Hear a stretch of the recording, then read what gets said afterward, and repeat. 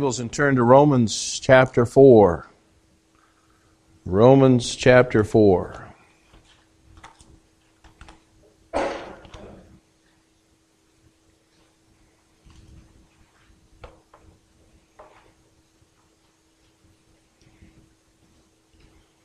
Tonight we want to take a look at faith, and faith is taking God at His word.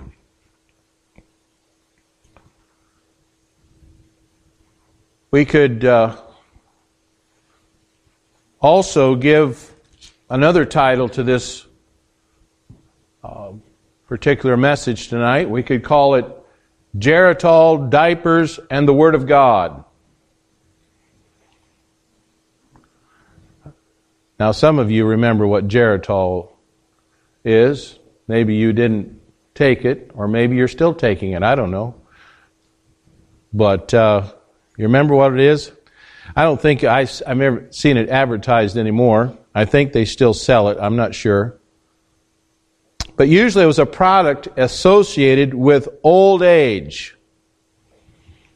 Do you have iron, poor, tired blood? That was a question they'd always ask. Well, just make sure you take your Geritol. Well, in our study of Romans, it brings us to Paul's reference to Abraham's faith in regard to the promise that was given to him in their so-called golden years. He and his wife, Sarah, still hadn't had a child, but as we've watched the progression of Abraham's faith, one cannot help but be amazed at this man's love for God and of his faith in the Lord. It's no wonder that Paul uses Abraham as the supreme example to prove that salvation comes simply because of faith. Now we're looking at chapter 4, beginning in verse 18. It says, "Who against hope believed in hope, that he might become the father of many nations, according to that which was spoken, so shall thy seed be. And being not weak in faith, he considered not his own body, now dead, when he was about 100 years old, neither yet the deadness of Sarah's womb. He staggered not at the promise of God through unbelief, but was strong in faith, giving glory to God, and being fully persuaded that what he had promised he was able also to perform, and therefore it was imputed to him for righteousness." Now it was not written for his sake alone that it was imputed to him, but for us also, to whom it shall be imputed, if we believe on him that raised up Jesus our Lord from the dead, who was delivered for our offenses and was raised again for our justification. These last few verses of chapter 4 teach us the truth that we cannot depend upon keeping the law to save ourselves. We cannot depend upon our good works to save us. We cannot depend on anything external to save our souls.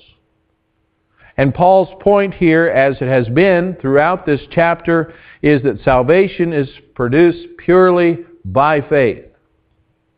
Now, in an effort to teach us how faith works, Paul is going to recall one of the greatest miracles of the entire Bible. And I'm referring to the birth of Isaac. Now, what makes Isaac's birth so special? Well, his daddy was 100 years old, and his mother was 90 when he was born. I read recently the oldest mother on record gave birth at the age of 62. Some of you are past that already. And there was one report of a woman who was said to be 72 back in 1776 when her child was born. And yet, compared to Sarah, these women were just teenagers. Sarah was 90.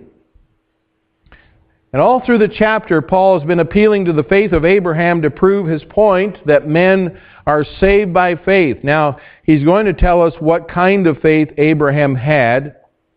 It was faith in the promise of the birth of Isaac. It was simply faith in what God said. God said it, and he believed it. It was his faith. It came down to faith in God that brought salvation to Abraham. And there are lessons here that I think we can learn from this story concerning Abraham. And so as we finish up this chapter tonight, let's spend some time talking about what faith is. Notice, first of all, faith was well placed. Faith was well placed. Abraham's faith was well placed, and we see as we look at this particular aspect, and especially in verse 20 here, the direction of his faith. Verse 20 says, Abraham staggered not at the promise of God. Simply means he did not waver. He believed without reservation in God's ability to keep His word. Now, what was the promise anyway? Well, to answer that, we need only to turn back to the book of Genesis and see the promise of God to Abraham. If we go back to Genesis, and we look in Genesis chapter 12 to begin with, you'll notice there in chapter 12, beginning in verses 1 through 3, we have verses here that we're given that have a threefold promise of God to Abraham, or Abram, as he is called here in Genesis 12, verses 1 through 3. A moment there, I thought somebody took it out of my Bible, but here it is. It says, Now the Lord had said unto Abram, Get thee out of thy country, and from thy kindred, and from thy father's house, unto a land that I will show thee, and I will make thee a great nation. I will bless thee, and make thy name great, and thou shalt be a blessing. And I will bless them that bless thee, and curse them that curseth thee, and in thee shall all families of the earth be blessed.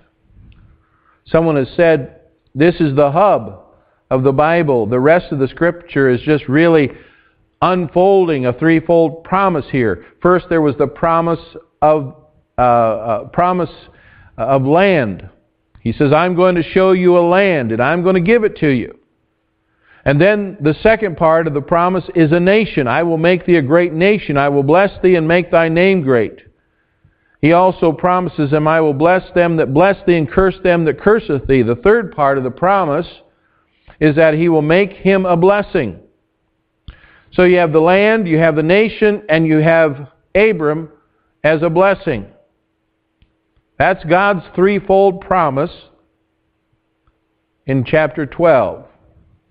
Now, if you go on to chapter 13 and verse 14, you actually have the third appearance of God to this man Abram, and here we see the land that God is going to give him.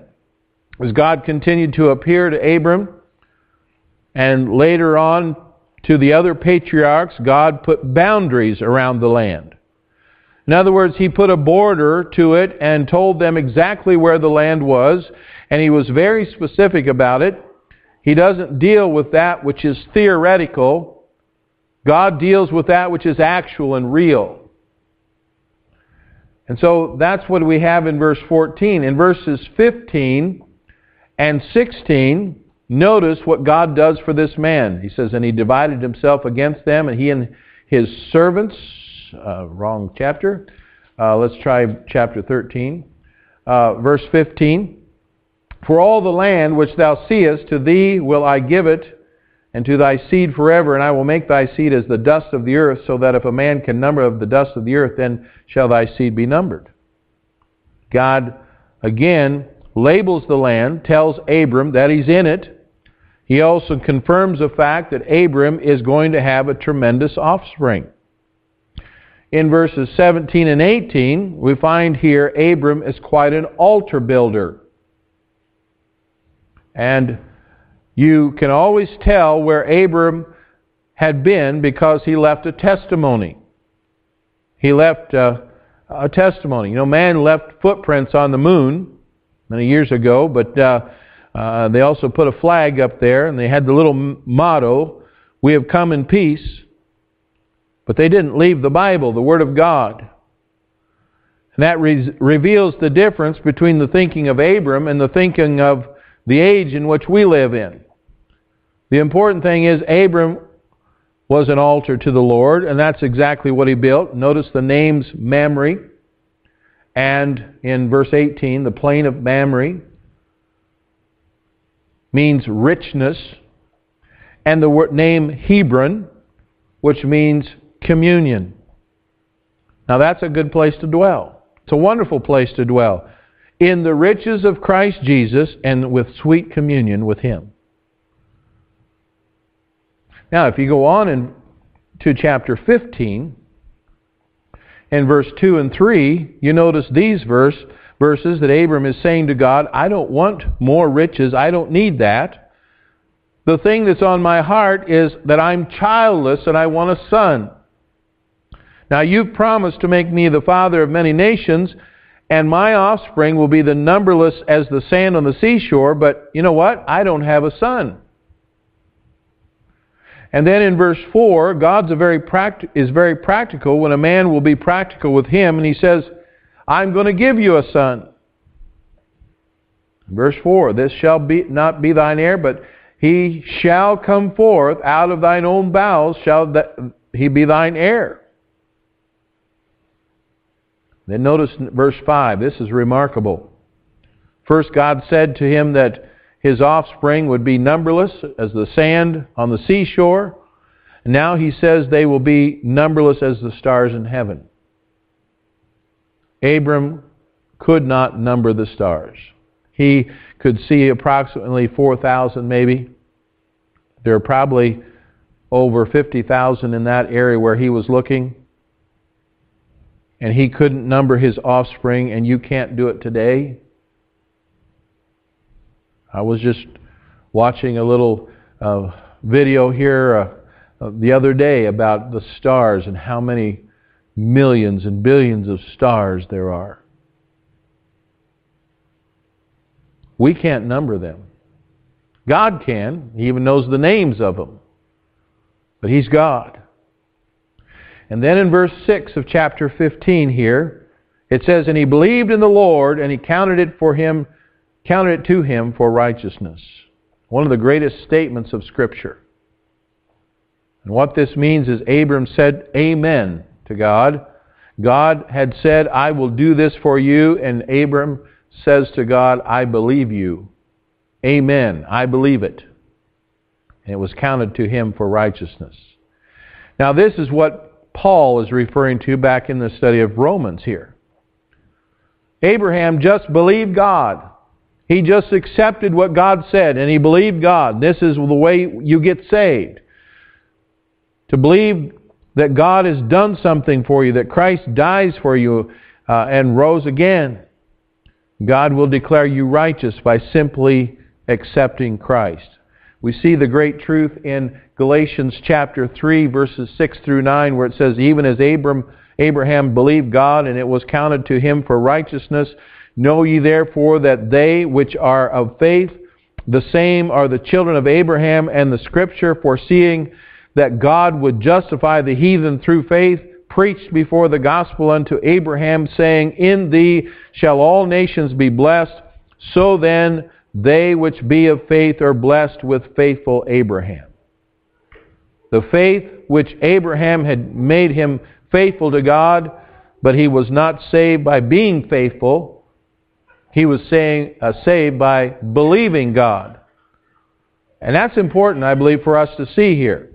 Now, we go back to Genesis, and we get down to chapter 17. In chapter 17, verses 15 through 22, we won't take time to read that entire passage there, but here Sarai becomes Sarah, and if old Abraham is going to be the father of nations, then Sarah is going to have to be the mother of nations.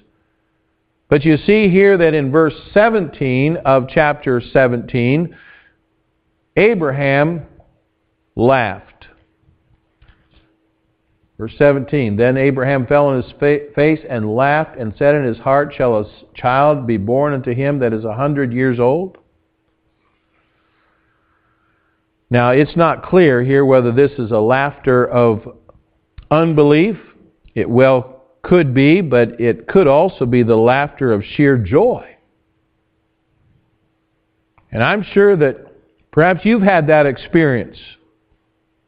Something happened and you just had to laugh about it because it was a wonderful thing. You just filled your heart with joy. Every now and then in our lives, God does something for us so wonderful that we just feel like laughing about it, don't we? Not in mocking or not in disrespect, but just a laughter of joy. Now, there's one last passage here in Genesis, and that's in chapter 21.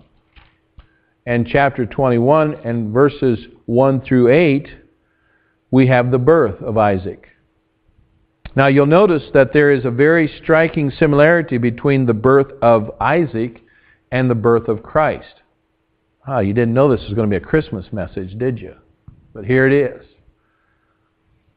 I believe that the birth of Isaac was given to us to set before us this great truth before Christ came. Isaac was born at the set time that God had promised, even as Paul says in Galatians 4:4, but when the fullness of time was come, God sent forth His Son, made of a woman, made under the law. And when these verses are taken as a whole, they teach us an incredible truth of God supernaturally causing Abraham and Sarah to have a son named Isaac. Basically, Abraham directed his faith toward God even when it seemed that what he had been promised was totally impossible. And that's the bottom line. It boils down to whether or not you believe God. Whether it's in salvation or any other area of life, the results of your faith will always be determined by the direction of your faith. The direction of your faith. Faith that is placed in God is faith that will always be rewarded. So we've looked at the direction of his faith. Notice, secondly, the duration of his faith. Go back to Romans chapter 4 and verse 18. Romans chapter 4 and verse 18. Who against hope believed in hope that he might become the father of many nations, according to that which was spoken, so shall thy seed be. When the promise was given first to Abraham, he was 75 years old. Even then, it must have seemed impossible. And yet, when the promise was last confirmed in chapter 17, Abraham was 99 years old, or verse 17. It must have been really looked impossible by then. Yet his faith didn't waver, and the Bible tells us that Abraham believed God. The word is in the tense that suggests that he believed God when he received the promise, and he kept on believing until the promise was fulfilled. That's the kind of faith that sees mountains moved. Now let me encourage some of you who are waiting on the Lord to move in your life. He hasn't forgotten you. If He has made you a promise, then you can count on that promise being fulfilled in His time. Don't give up. Don't despair. But trust in the Lord. So we see the duration. It started out when he was 75, and then he's almost 100. He's 99. So it took a while. But he didn't give up. Notice, thirdly, the determination of his faith. We see this in verses 18 through 20. There are three truths here revealed about the faith of Abraham that serve as an encouragement to those who must live their lives in dependence upon the Lord. Number one, he refused to listen to reason. He refused to listen to reason. Verse 18 again says, hoped against hope. Abraham had his eyes on one greater than himself. If his eyes were on the circumstances around him, then he had every reason to doubt that the promise would be fulfilled. And if that was any of us, we would say things like, well, I'm just too old. I can't do it anymore. You know, Sarah's all shriveled up like a prune. She's too old. We've tried to have a baby since we both were young. Why should it work now? Or we might say, I mean, it's a physical impossibility. Apparently, Abraham refused to dwell on those kind of comments. God had given him a promise, and that was enough for him. And that should be a lesson to us. He refused to listen to reason. Secondly, he refused to look at reality. Verse 19, he refused to look at his situation. His eyes were on a promise, and can you imagine this old couple as they prepared for the birth of their son? Verse 19, and being not weak in faith, he considered not his own body now dead, when he was about 100 years old, neither yet the deadness of Sarah's womb. Someone has given us a possible chronology of the 25 years between the time the promise was given and the promise was received. At age 76, he buys a crib. At age 78, he makes a list of possible boy names. At age 80, he orders a supply of super absorbent diapers. At 85, he goes hunting while Sarah's friend gives her a baby shower. At age 86, he puts up wallpaper in the baby's room. At age 90, he subscribes to New Parent magazine. At age 93, he and Sarah start Lamaze classes. And then at age 96, he drives a practice run to the hospital. At 98, he packs a suitcase and sets it by the tent door. And at age 99, he scratches his head and says, I wonder if God was just kidding me. I don't know if that's really the chronology, but it's a possible one. Did he doubt? Well, I'm sure he did. Why do I say that? Because he was a man. He was a human just like you and me. We have our doubts, don't we, from time to time.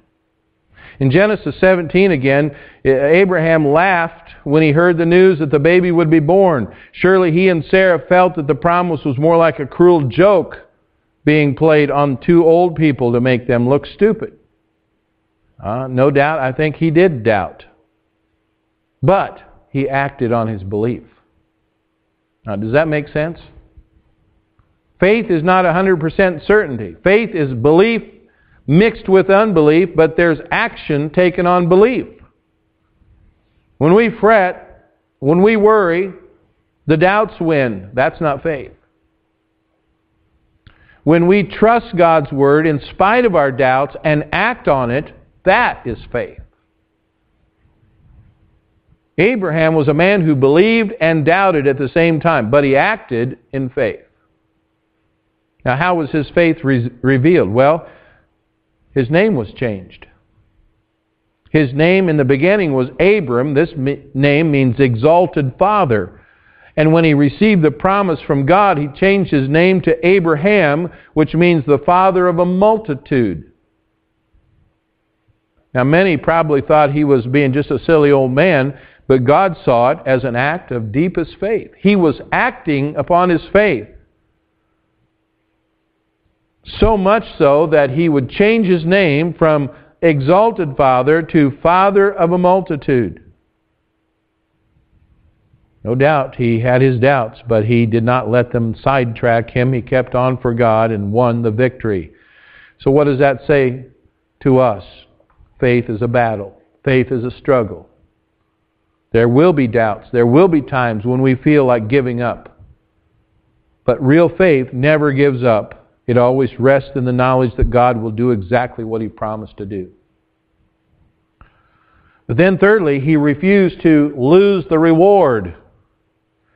Again, verse 20, we see here that Abraham lived for 25 years with the knowledge that one day God would give him and Sarah a child. He knew it, and yet he refused to let go of that truth. He obtained that promise because he responded to God's promise with the attitude of faith. Now, I don't know what you need from the Lord even this evening.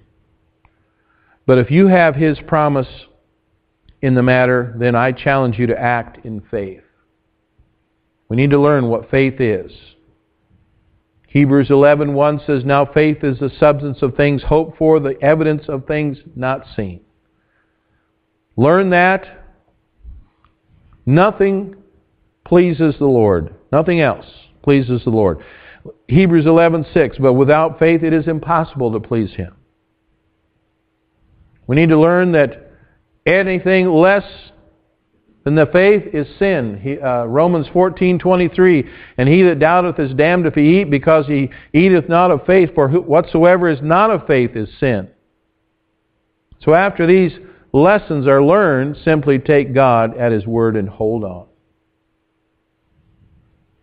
So we've looked at Abraham's faith, well placed. Notice secondly, Abraham's faith is well pleased. First of all, we find it's pleased with God's promise. Verse 21, and being fully persuaded what He had promised. I want you to look at those two words, fully persuaded. That means he was filled to the brim. No room for doubt. But his faith was pleased with the promises of God because he knew that they were as God, the God who made them. And what I see here is that a man who did not look for reasons to doubt God. He might have doubted God, but he didn't look for reasons. He simply took the Lord at His word and he praised God for the answer even though it wasn't yet visible. That is faith, and that pleases the Lord. God is as good as His word. You know, there used to be a day when a man's word was his bond. And people used to agree on things and shake hands, and they didn't break that contract. They kept their promises. Today you got to have 3 or 4 lawyers to write out a contract before you can trust someone. But here, the day is that day of someone's word being their bond is still here in reference to our Lord. He will do what He promised. So he was pleased with God's promise. Secondly, he was pleased with God's performance. Second half of verse 21 says, he was able also to perform. He knew what God had promised to do, God was able to do. He did not look at the problem with one and downsize God with the other. He simply took the Lord at His word. He knew that if God said it would be, then God would see to it. And that's why Abraham could take his teenage son, Isaac, to Mount Moriah later on, willingly offer him as a burnt offering before the Lord. He knew that even as he did, God was able to raise him up again. Hebrews 11:17 says, by faith Abraham, when he was tried, offered up Isaac, and that he that had received the promises offered up his only begotten son, of whom it was said that in Isaac shall thy seed be called, accounting that God was able to raise him up even from the dead, from whence also he received him in a figure. And again, I'm telling you this evening that you can count on God. He's still able to move in power as He has always done before. He's still God this evening. And here's God's testimony of Himself in Genesis 18 and verse 14. Is anything too hard for the Lord? Then thirdly, Abraham's faith was well pleased. He was pleased with God's plan, verse 22. And therefore it was imputed to him for righteousness. Abraham's faith was well pleased with God because the Lord took the faith of this old man and credited it to his account in heaven with righteousness. If we'd put it another way, God saved the soul of Abraham because he took God at His word. God's plan for Abraham is still God's plan for us. He just wants us to take Him at His word tonight and act on His promises. And so Abraham's faith was well placed. Abraham's faith was well pleased. And thirdly, Abraham's faith was well preserved. First of all, we see it preserved as a promise in verse 23 and 24. Now it was not written for his sake alone, but it was imputed to him. But for us also, to whom it shall be imputed if we believe on Him that raised up Jesus our Lord from the dead. We're told that the promise was not just to impute righteousness, but also, or for Abraham, but also for everyone who exercised faith. Not just any faith, but saving faith in the Lord Jesus Christ. And that's the great lesson here about salvation. Abraham acted on the light he had received, and he was declared righteous by God. He was saved by faith, just the same as any person in our day. And yet the object of our saving faith is different of that of Abraham. Salvation has always been by grace through faith, and yet Abraham took God at His word concerning the birth of Isaac, the future multitudes, and that every family on earth would be blessed, and God accepted it as saving faith. Abraham believed in the promises of God. For us to be saved, we have to react to the light that we've been given as well. And yet it's not enough just to believe in God or even His promises. The light we have received has been revealed that Jesus Christ is the way. If we're going to be saved, then it's not just merely faith, but faith in Christ, in Jesus and His sacrifice that saves our souls. And so He's preserved as a promise. Abraham's faith was well preserved. Secondly, it was preserved as a person. Verse 25, who was delivered for our offenses and was raised again for our justification. Here's where it boils down to just one man, that is Jesus Christ. It is the central focus of every promise that has ever been given. He is the one through whom all nations of the world will be blessed. He is the one who died on the cross and rose from the dead. He is the one who paid our sin debt and rose from the dead to be our Savior. He is the focus of faith. If He is not, then faith is dead. Our faith stands on two great pillars of truth. They are Jesus died for our sins and He arose from the dead. Romans 10, 9 and 10 says that if thou shalt confess with thy mouth the Lord Jesus, and thou shalt believe in thine heart that God hath raised Him from the dead, thou shalt be saved. For with the heart man believeth unto righteousness, and with the mouth confession is made unto salvation.